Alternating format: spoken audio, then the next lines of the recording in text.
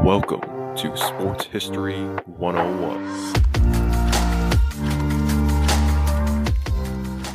Hello, people, and thank you for tuning in to another episode of Sports History 101. Well, hopefully, it's another episode for you. If it's your first one, welcome to Sports History 101.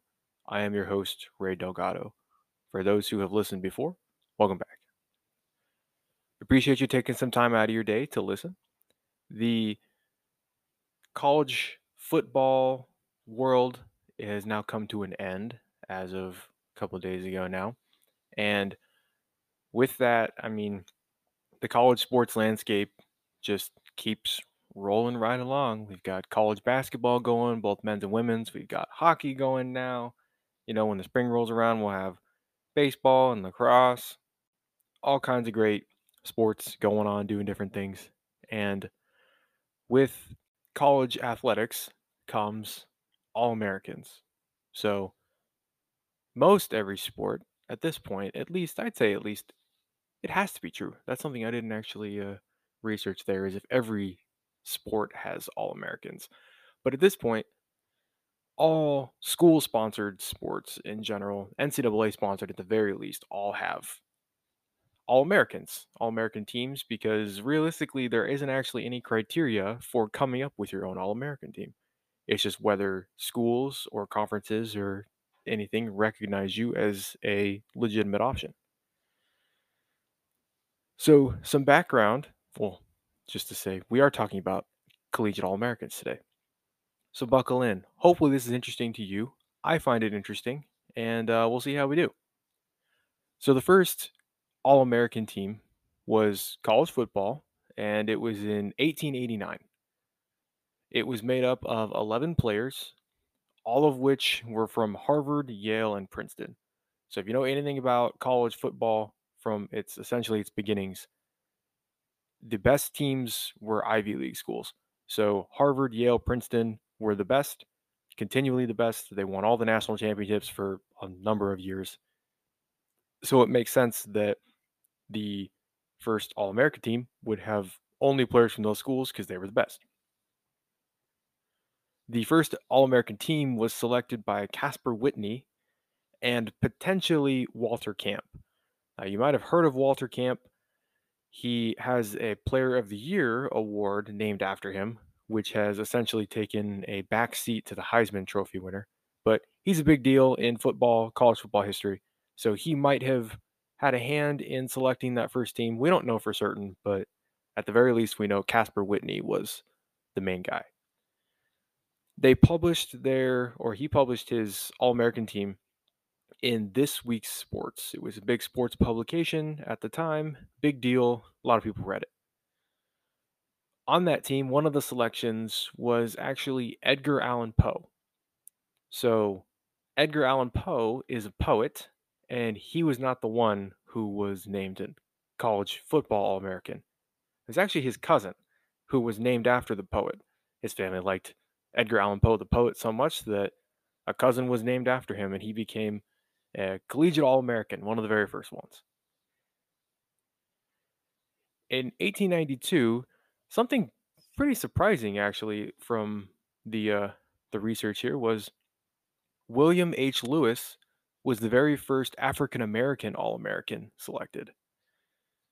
Now, it's not surprising because African Americans could be selected because they were great players just like they are now and always have been. But it was surprising that, years before segregation was ended, and really not that long after slavery was done away with, there was an African American center who played for Harvard on the 1892 All American team. So I thought that was pretty cool. That's something completely unexpected. And then he was so good that he was again selected the next year in 1893. In 1905, the Helms Foundation named their first basketball All-American team. So we start to kind of expand the scope a little bit as we go.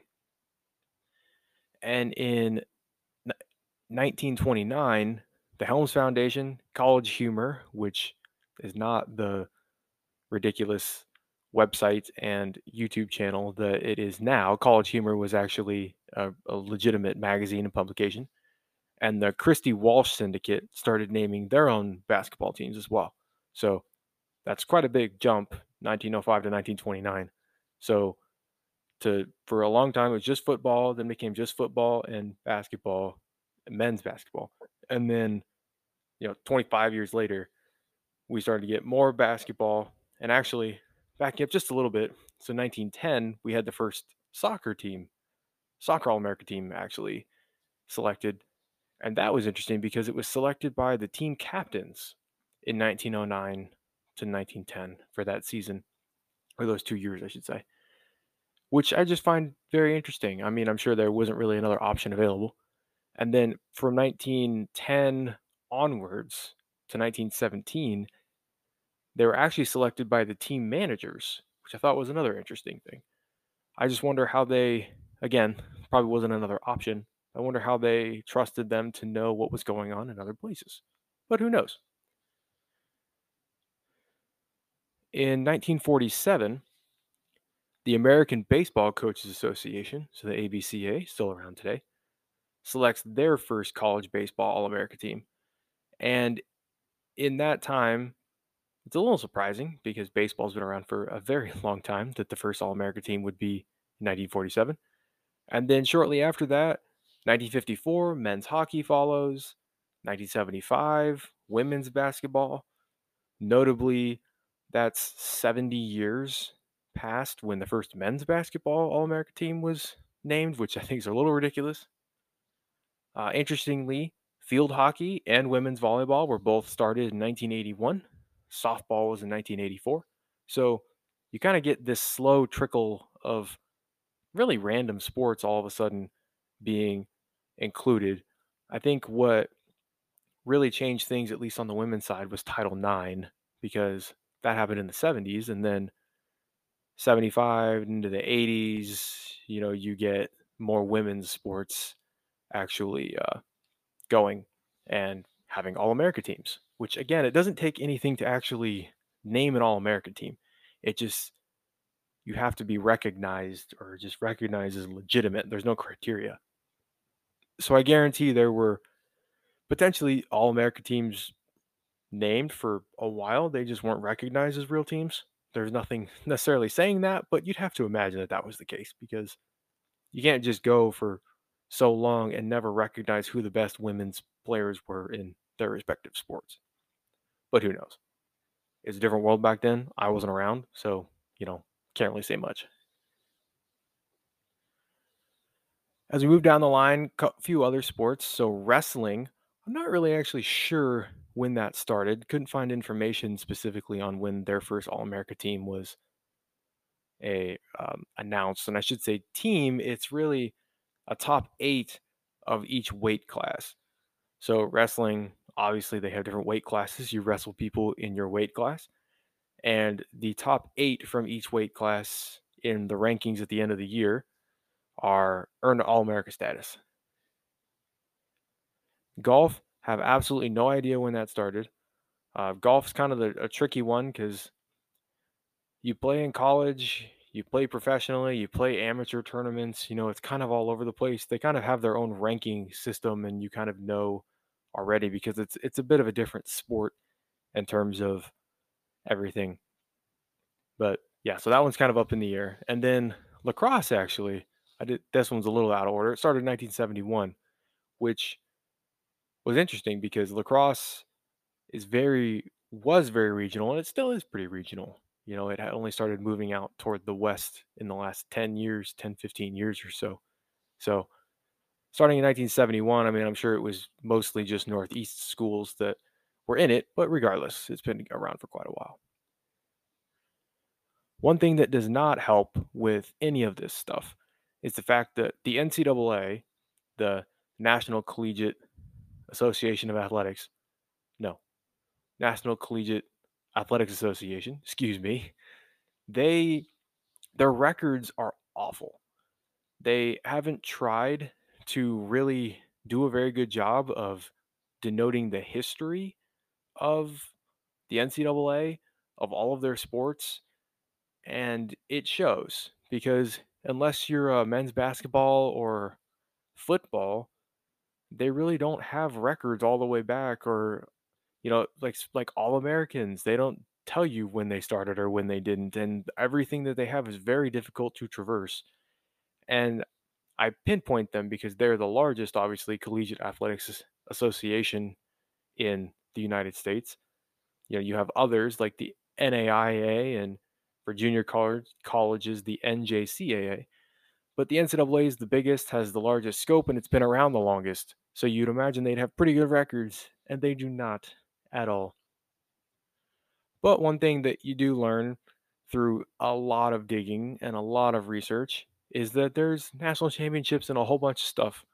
Like, for example, there's skiing and bowling and rifle and pistol. And, just because they're kind of obscure sports that the general person doesn't really know about, you can be an All American in those. And that means you're pretty dang good, regardless of whether you you as the person who doesn't participate in that sport thinks it's legitimate or not. Because if you're the best of the best at something, I mean, you deserve credit for it. So, on that note, I'm going to take a break and get into a little bit more of All American teams and kind of what that means today and how it affects players and teams and coaches and everything today. We'll be right back. All right. So, nowadays, kind of like what I mentioned earlier, anybody can name an All American team. And I mean, any blog, any small website, big website, organization, whatever, can name an All American team for whatever sport that they want. And they can say, you are so and so All American team, like the Associated Press All Americans, and you get all the way down to the random sports blog All Americans. So that means that now each sport, basically every sport, has multiple teams, multiple All America teams, and you can be named to a slew of different All American teams. But usually just one or two is actually recognized by the NCAA and the large, college athletics environment.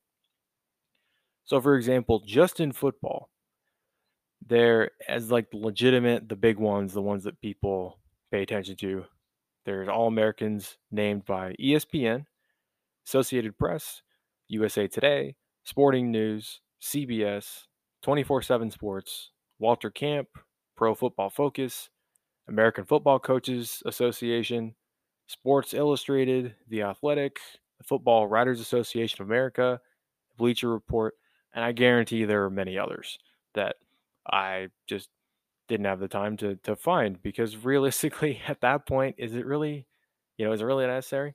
So for example, one player, we'll give you Joe Burrow when he was 2019 when he and LSU won the national championship. Joe Burrow was an AFCA, AP, The Athletic, CBS, ESPN, Sporting News, Sports Illustrated, USA Today, and Walter Camp All American. That's 4, 5, 6, 7, 8, 9. That's 9 different All American teams he made, which is just really funny. I don't know. Because you imagine it almost waters it down. I mean, great players know they're great, and being named to 2 All American teams versus 9, I feel like doesn't make a huge difference there. And at least you'd hope it wouldn't. So in major sports today, I mean, being an All American I say in major sports, so, basketball, football, baseball, not so much hockey because their draft system's different, but major sports, you get a big payday. Usually it translates pretty much 1-to-1. If you're a first team, second team All-American and multiple times, it's almost guaranteed that you're getting a payday of some kind when you win, not if, when you get drafted into the professional leagues of whatever sport you play. So that's usually a pretty good precursor to know whether someone's going to make it to the big leagues or not. Regardless of whether they have a successful career is something completely different. But being named a college All-American is, it's a big deal. And it puts kind of another feather in the cap for a lot of athletes and helps them get drafted. It's also a recruiting tactic. Like for schools, schools will always show you, have on plaques, have on graphics, have in just multiple different places on all the brochures they give you, give to recruits as they come on campus. They'll tell you how many All Americans they've had. And believe you me, they will count ESPN, AP, USA Today, Sporting News, CBS, et cetera, et cetera, et cetera. They will count all of those and include all of those in the count so that they have, you know, a huge, huge number of All Americans so that they can show how great they are. One of the other things that kind of gets left behind because when you get into big sports and sports that make money, they don't really care about the academic side of things. They care about the sports. Well, COSIDA, which is the College Sports Information Directors of America, is athletics communications. If anybody knows what that is, essentially they do all of the media and information and communications work for all of college athletics in every college across the United States. They name academic All-Americans. And that, at least in my mind, holds a little bit more credence to it because, one, only COSIDA does that. And being an academic All-American, like that means you're the best of the best really in school. And that's awesome. And I hear quotes from different athletes like Cardale Jones of Ohio State a few years ago said, "We didn't come to play school." And like that's fine and everything. But you're in school, you should at least try and learn something and be able to use it in your future. At the very least, financial literacy for when you go play professionally for however short a time it is, you can work well with your money. Regardless, COSIDA started naming academic All-Americans in 1992, and those, like I said, kind of get swept under the rug. Colleges will absolutely promote that they have so many academic All-Americans, but they don't mean anywhere near as much as the athletic side of things. Don't mean anywhere near. But regardless, it's an All-American team, and I felt it absolutely necessary to mention in this podcast here. One of the newest aspects that I find really interesting, just in terms of what the implications could be, is name, image, and likeness implications. For players who become All-Americans in the time of NIL, how much does that help their marketability? How much does that help the bottom line of what they're going to earn? Where it's still too early in the infancy of NIL to actually be able to quantify that. But I think that's really interesting. An All-American athlete versus a non-All-American athlete. How much more does that move the needle? Or is it really just about like these social followings that people have and how much of a presence they have online or in the community that makes the difference rather than just, their athletic prowess? But, that's probably a story for another day. So, collegiate All-Americans, all in all, it's great awards. It's awesome to always be recognized for when you're doing really well and for how you're doing, really, how you stack up against everybody else. It's nice to see the barometer. I'd say it's gotten a little bit out of hand for some sports. For some other sports, they only name one or two teams because they only have that many eyes on them, and that's great. They still are All Americans, and it's no less legitimate than the 13 teams that are for college football, and I'm sure there's 13 or 15 more for college basketball. But all in all, most of these kids in these other non-huge sports, they just go into the normal working world. And at the very least, they can say and they can look back and go, I was an All-American. I was the best at what I did in college for 1 year, 2 year, 4 years, who knows? So that's great. I think the All-American system, again, completely arbitrary, not monitored, not regulated by any stretch. It's all personal opinion, but I think it certainly has some good merits to it. Well, I believe that is everything that we had for Collegiate All-Americans. Hopefully it was interesting. It's kind of a weird subject to go through as to when All-Americans for different sports were introduced and what have you. But I think it was something interesting to look at nevertheless. So thanks for sticking around. Tune in next time. And until you tune in the next time, stay safe and remember that Jesus loves you.